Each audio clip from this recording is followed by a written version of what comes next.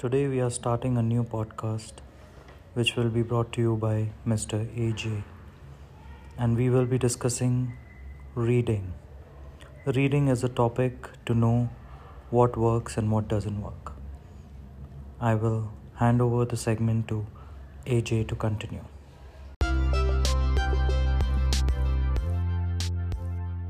Hello all. Today we are talking about reading. Purpose of reading is to connect the ideas on the page to what is already known.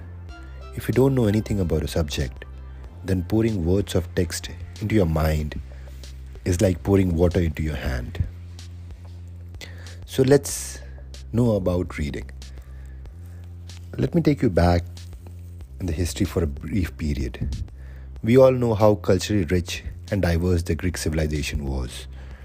Gradually, when many poets and literary scholars started writing on different topics and what was prevalent in the Greek society back then, the custodians of Greek literature needed this to be segmented and preserved. From there on, different genre of literature was born. Started with few: crime, fantasy, romance, science fiction, inspirational, horror. But gradually more and more genres started getting added. To this day, around 21 major genres are there. However, it keeps getting added as the need arises. As per the Kids and Family Reading Report, a national survey by Scholars India, 92% of children read at least a day for a week, and 77% read book for fun, not factoring the daily study chorus which they go through in their school life. If we dig little deep into the survey, we have some interesting findings from different age groups. Kids between 6 to 8 read books which make them laugh.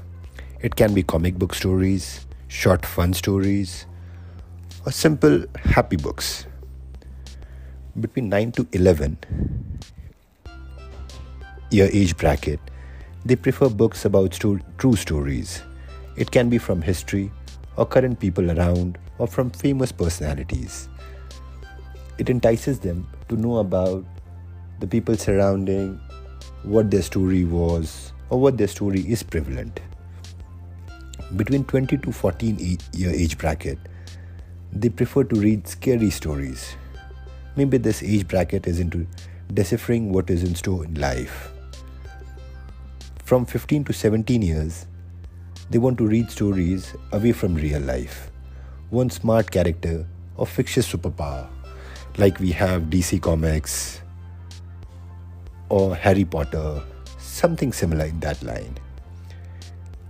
Indian book market is growing at a compounded annual growth rate of 19.3%. which is supposed to touch 739 billion rupees by June 2020, as per Nielsen report, being the second largest in English language and second largest in publisher.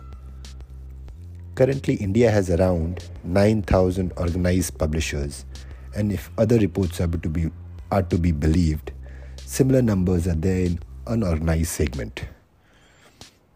Sticking to the organized sector, out of 9,000 publishers, 70% also have their presence in ebooks.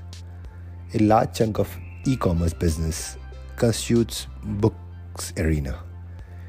If we have to roughly divide the whole e-commerce to understand which segments contributes what percentage of sale, then 15% is contributed by books, 34% by electronic segment, and 30% apparel and accessories.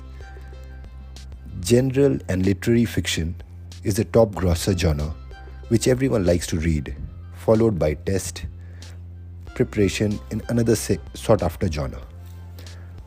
With the Indian government allowing 100% foreign direct investment in this segment, the different publishing houses have strengthened their base, and big houses have either merged or collaborated to increase their reach. This has resulted in the higher reach to end user, which has gradually started showing up. As per Nielsen Book India Survey 2020 June, 9 hours per book reading has increased to 16 hours per week. That was more about the background of the reading industry. But there are more to it than just business. Reading has its own benefits. If I have to list down few, it strengthens your brain, increases empathy, builds vocabulary, prevents cognitive decline, reduces stress, aids in sleeping, and lengthens your lifespan.